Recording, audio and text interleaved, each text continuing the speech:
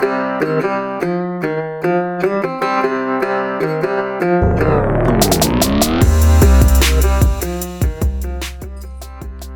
up, everybody? It's Dan, Binder Boneyard, coming at you from the office desk of terror.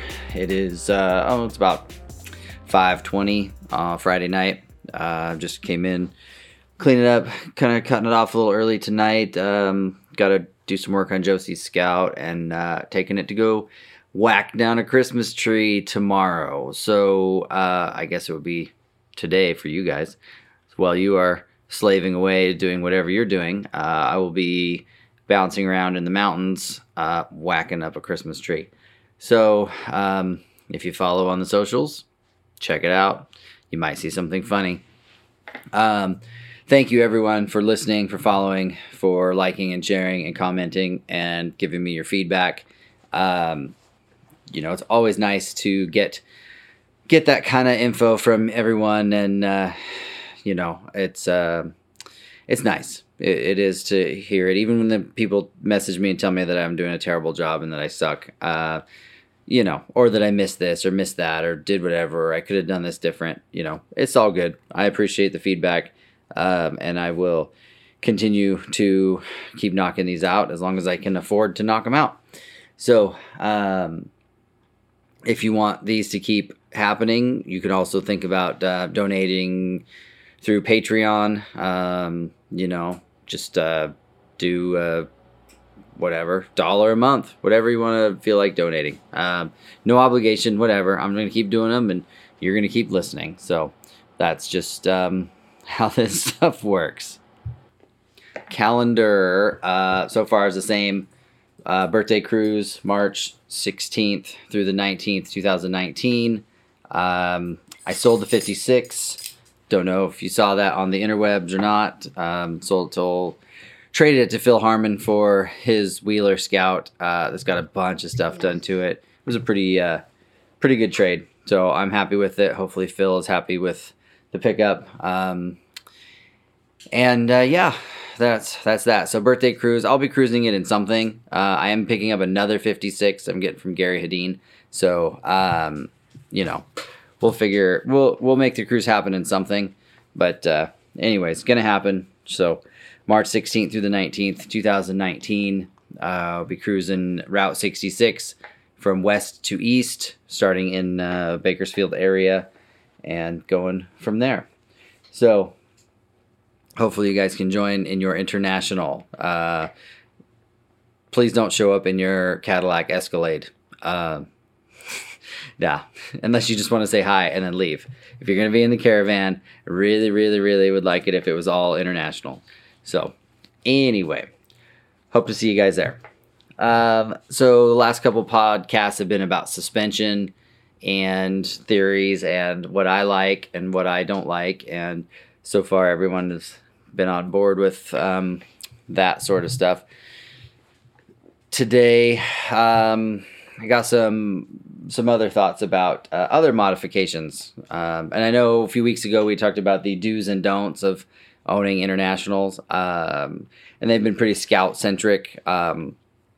This particular one is probably going to be more general across the board. But talking about engine management and upgrades, little things that you can do that I like to do. Things I would consider standard upgrades on any international. First and foremost, I would say is before you do anything, tune up. Spark plugs, wires, cap, rotor, all the basic shit. Like that's day one. Like you shouldn't do anything. I know you hear the stories about people that pull them out of a field, splash some gas in them, put a battery in them, and they run, as good as new. That's cool, but it doesn't last very long. Normally they end up shit deteriorates really fast once you start using it again. Old plug wires just don't have the conductivity that they used to and whatnot. So, what I recommend is first and foremost, tune up parts. Second thing what we do is we run Pertronix ignition modules across the board, no matter what. Unless the customer just can't afford it or whatever, or they specifically say no. Pertronix and everything. And we get the matched coil as well. Don't try and run your, 1.6 ohm coil with a Pertronix. It'll run for a little bit, but you end up burning the coil up eventually. So get the match coil, spend the money, and then we power the whole unit with a relay. Don't just wire the hot wire of the from the coil. Don't just use that wire. Don't use the wire that's like in a Scout you would have a resistance wire. The thing is that doesn't deliver a full 12 volts. If you look at the Pertronix instructions, which most of you idiots don't, and yeah, I'm talking to you because I take your phone calls. Trust me. When you guys call me and say, hey, I put Pertronix in and it just doesn't seem to run right, I don't know what's going on. And I say, is it getting 12 volts? And you go, yeah. And I go, what wire did you use? And they go, the cloth covered one. It lights up my test light. I'm like, the cloth covered one is a resistance wire and you're only getting about 5.5 volts. Are you sure? Nope, just made that up. Yes, I'm fucking sure. Anyway, we use that wire. There's also a green wire, of course, in a Scout that comes off of the eye or the eye terminal. Yes, the eye terminal of the starter solenoid that provides full 12 volts during cranking. And then once you're done cranking, it switches back over to the resistance wire or the wire coming out of the ballast resistor. So we use those wires to trigger an actual relay that has straight from the battery straight to the coil. So it's getting full 12 volts, just like the Pertronix likes. That provides the most amount of spark power to the whole thing. So again, this is what we do almost across the board standard, no matter what. Remember with Pertronix, you can't leave the key on if the engine's not running. You leave the key on with the engine off, you will burn up the module. If you have a Pertronix 2 or Pertronix 3, which are more expensive options, they can handle being left on.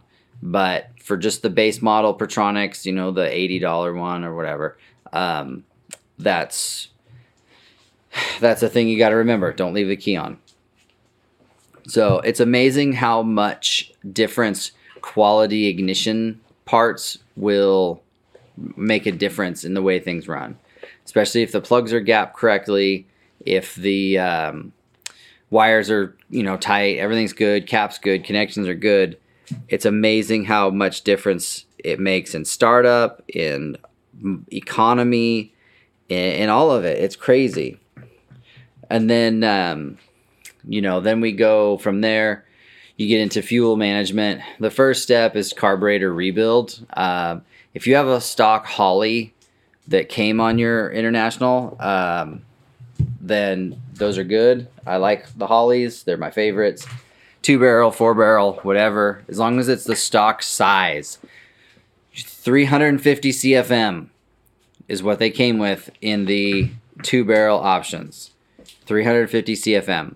Don't go any bigger than that unless you're running a cam and valve springs and headers and 4-barrel intake and the updated ignition. Like you don't need any more than 350 CFM. The 392s and 392s only came with a 490 CFM Holley 4-barrel. That, again, you don't need any more than that on a 392. Even if you went, let's say you did, port the heads and got all that other work done, you might, maybe, possibly be able to get away with a 600 Holley, but It's questionable. I like the stock size stuff up to a certain point. So, carb rebuild right off the bat. If the thing's been sitting for 30 years and the inside of the carburetor looks like a mummy's tomb, then no. You're going to want a new carburetor. You can get them from Summit, 350 CFM, 2100 series Holley, 2-barrel, bolt on. Takes a little bit of fiddling to get the linkages hooked back up, but that's a big update. Those mods right there, the ignition mods and the carburetor update, make sure you put a good filter on before the carb. Those go a long ways towards happy operation of your International. And then you get down into the fine tuning side of it. Timing is important. I don't like to run over about 8 degrees. So 8 to 10 in a Scout that's not towing or you're not in super high elevation. You can get away with 8 to 10 degrees of advanced timing. If you are running a pickup travel-all and you tow a lot and you do a lot of stuff, I don't like to go above 6 degrees because you'll get detonation. You can go 8 degrees if you want to run super all the time. But I run regular because I'm fucking poor. And so you run at about 6 degrees. That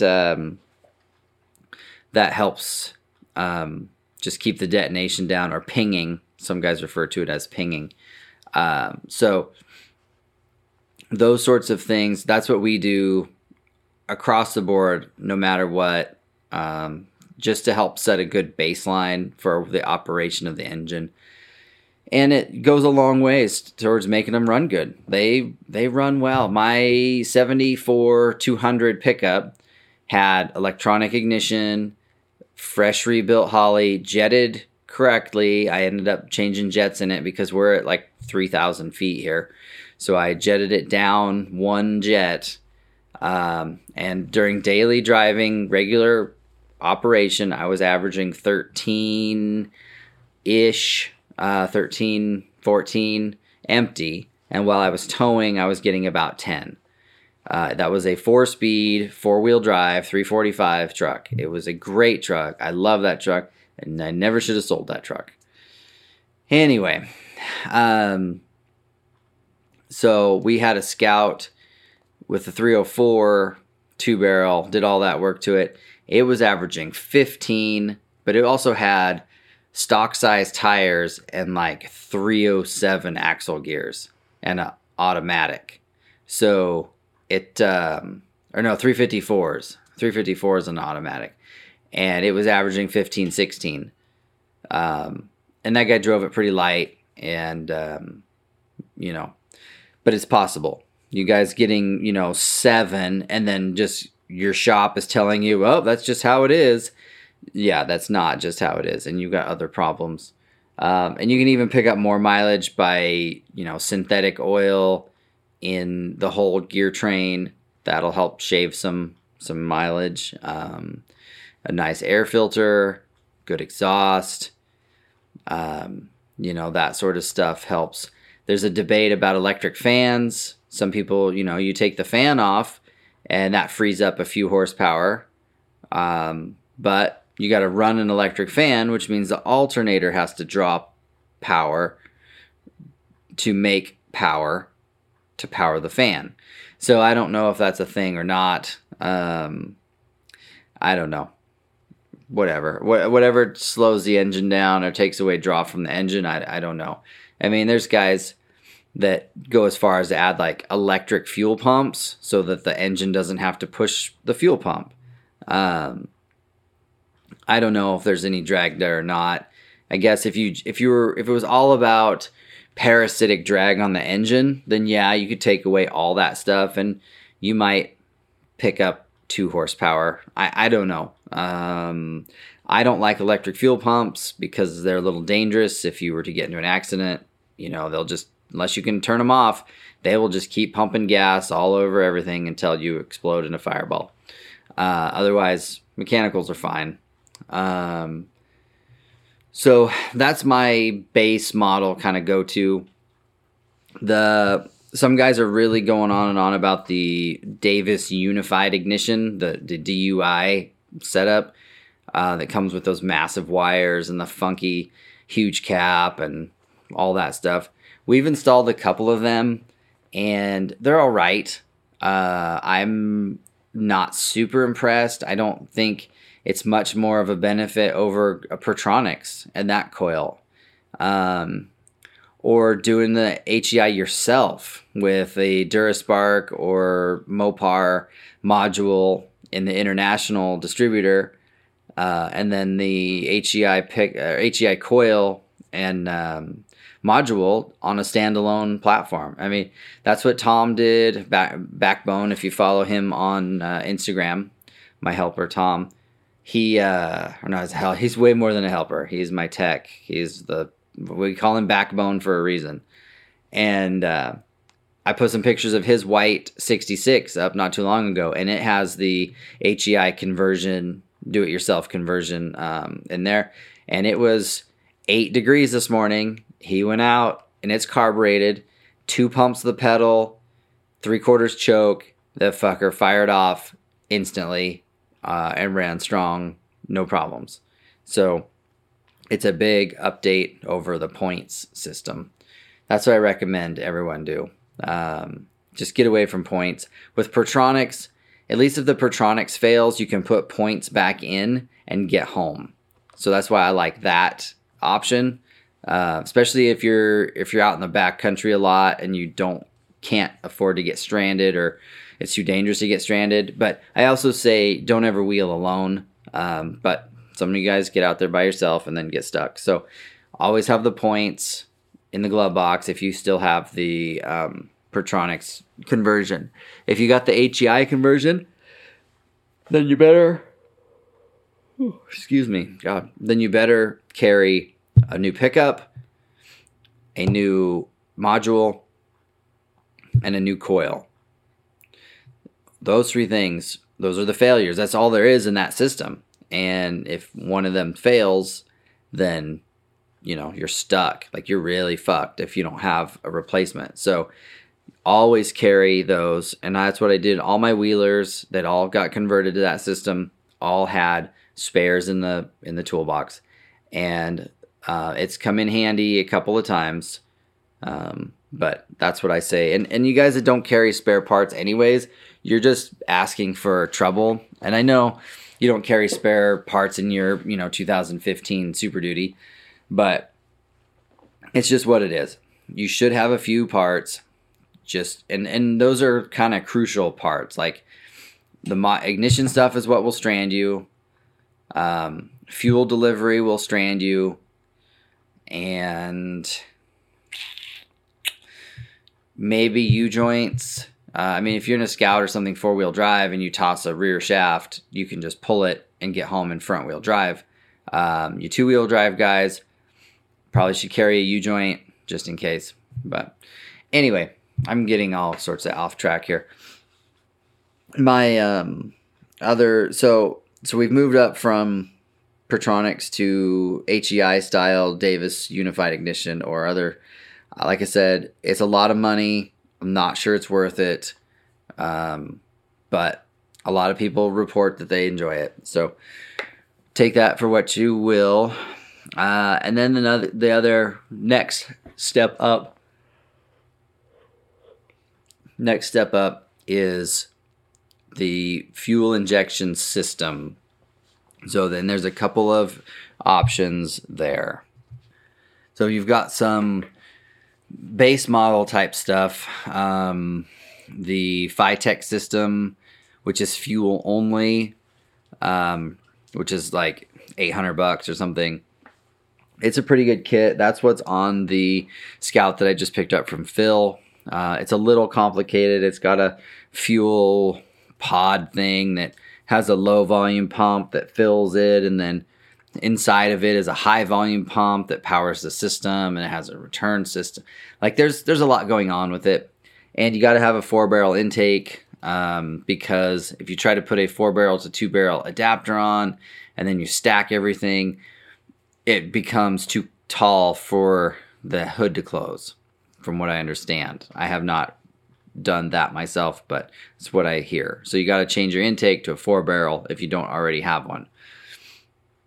The kit looks nice. It's got a handheld unit that can be the tuner and your digital display, so to speak, that shows you engine temp and voltage and that sort of stuff. So it's pretty neat. It works good on this particular Scout. There is some tuning. There's a lot of videos on YouTube about it. So check that out if you're interested in that system.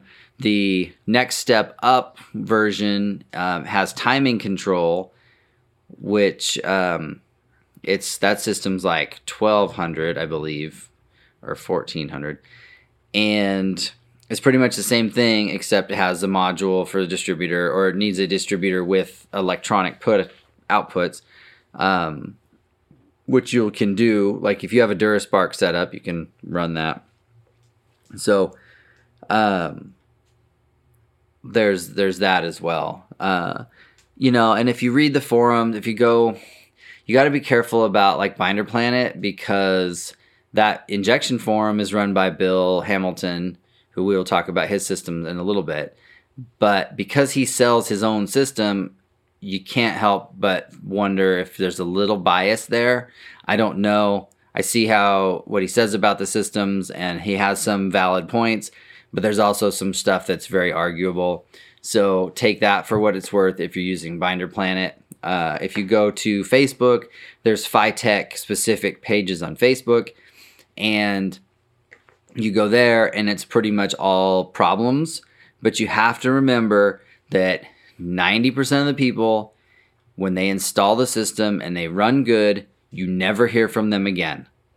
It's only the people that have problems that are posting up online or leaving reviews and whatnot. There's plenty of satisfied people out there that just don't post. So you can't take what you see in one small cross section as gospel.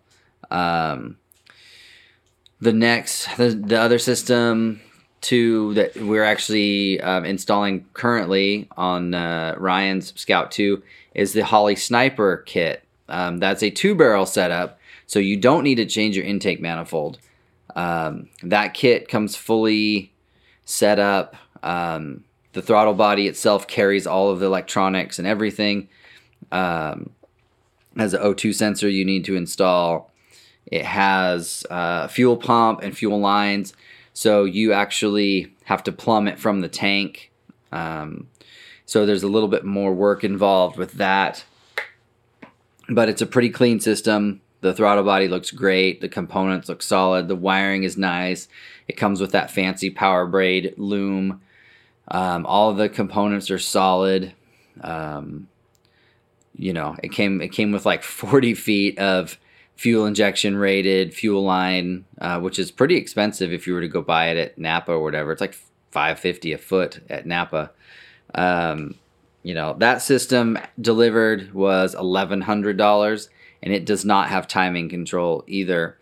There is a plug on it, so you can add timing control later, but I believe it's their own module. Holley wants you to use their own setup for it. I didn't dig into the instructions that deep, but this particular setup is fuel only as well.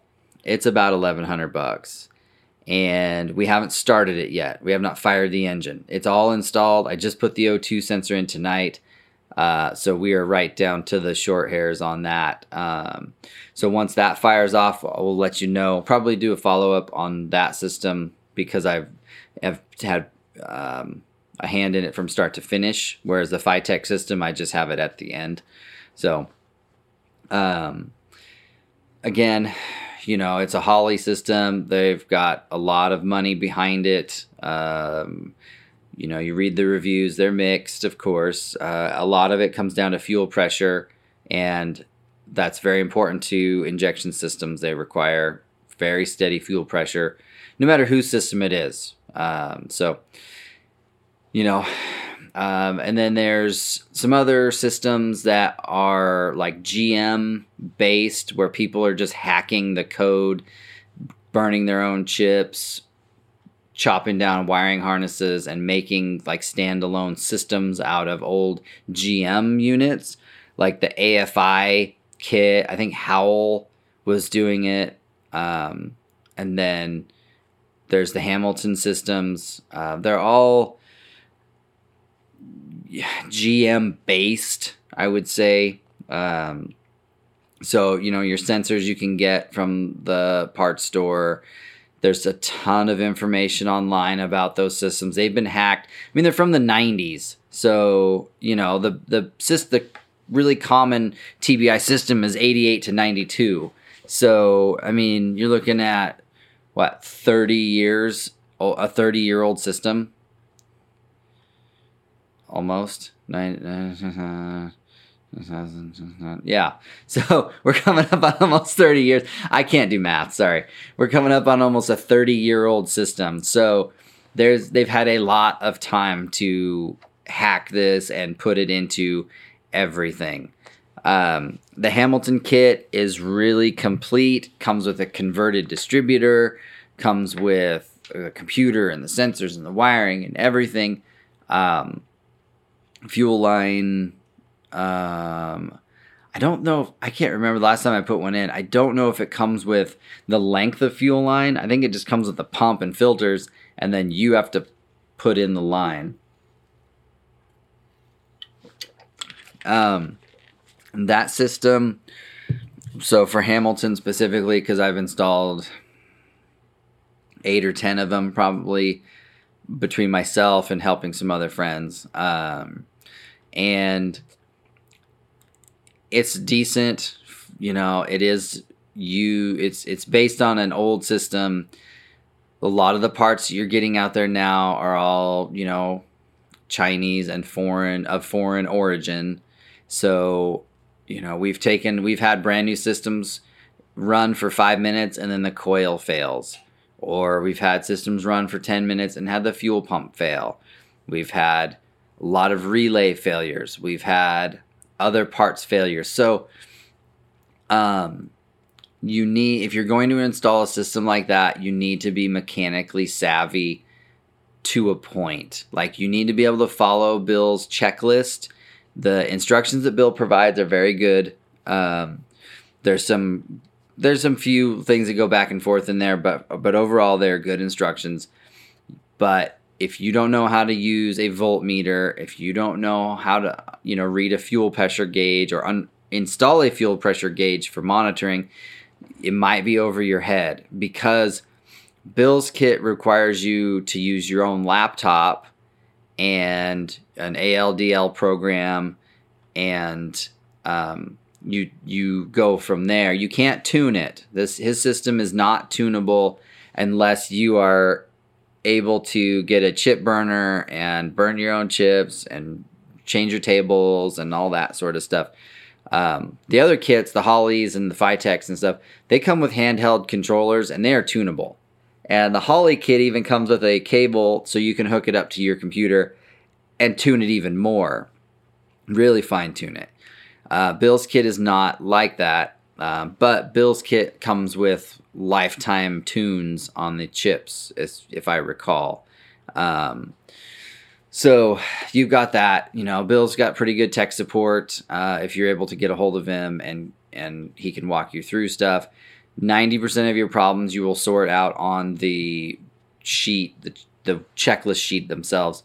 So the benefits of fuel injection, just optimally tuned fuel flow, perfect time, perfect your ratio of air and fuel because you've got an O2 sensor in the pipe. The systems without timing control probably won't run quite as nice as a system like Bill's that has timing control, because the timing is constantly moving based on throttle position and O2 readings and temperature, which the non-fuel systems can't read all the way. It's just based strictly on engine vacuum. I mean, that's what runs your distributor. You've got weights in the base that advance and the vacuum of the engine that advances. So, if your vacuum advance is functioning and the motor is sealed up and you don't have vacuum leaks anywhere or a big lumpy cam, generally you're going to have pretty good performance with a fuel-only system. The timing control is good for guys that are changing a lot of elevation, or you run into some really shitty gas, or, you're doing a lot of highway driving and the computer will self-tune to the optimal timing curve for what you're doing at the moment. So there's some situations where you'd want timing control, but for 90% of the population, I think running fuel only would be fine as well. But injection systems just make everything run as optimally as possible. And then, like with Bill's kit with the electronic ignition, you're getting the benefits of everything: hot spark, perfect fuel flow, all that. If you have a non-fuel system, make sure your distributor is set up good. Pertronics, nice coil, full tune, you're going to get a pretty good burn there as well. So that's kind of what I would say the range is on engine, I don't want to say modification, but just engine operation modification, cleanup, and that sort of stuff. Those are where I would start, and that's where I would finish. Anything over fuel injection, you might as well step up into a different engine. Get your LS based Chevy engines or diesel. I love diesels. That's a whole nother thing right there. So that's where we're gonna hang it up for tonight. Hopefully this all made sense. I know we covered a ton of ground, a lot of shit I just spewed out. So hopefully, you guys were able to glean something from it. I'm sure you'll let me know if you didn't. Anyways, I appreciate y'all for listening. Thank you very much. Don't forget that this is Dan, and I do own the Binder Boneyard. I love you guys, and thanks for listening. I'll talk to you soon.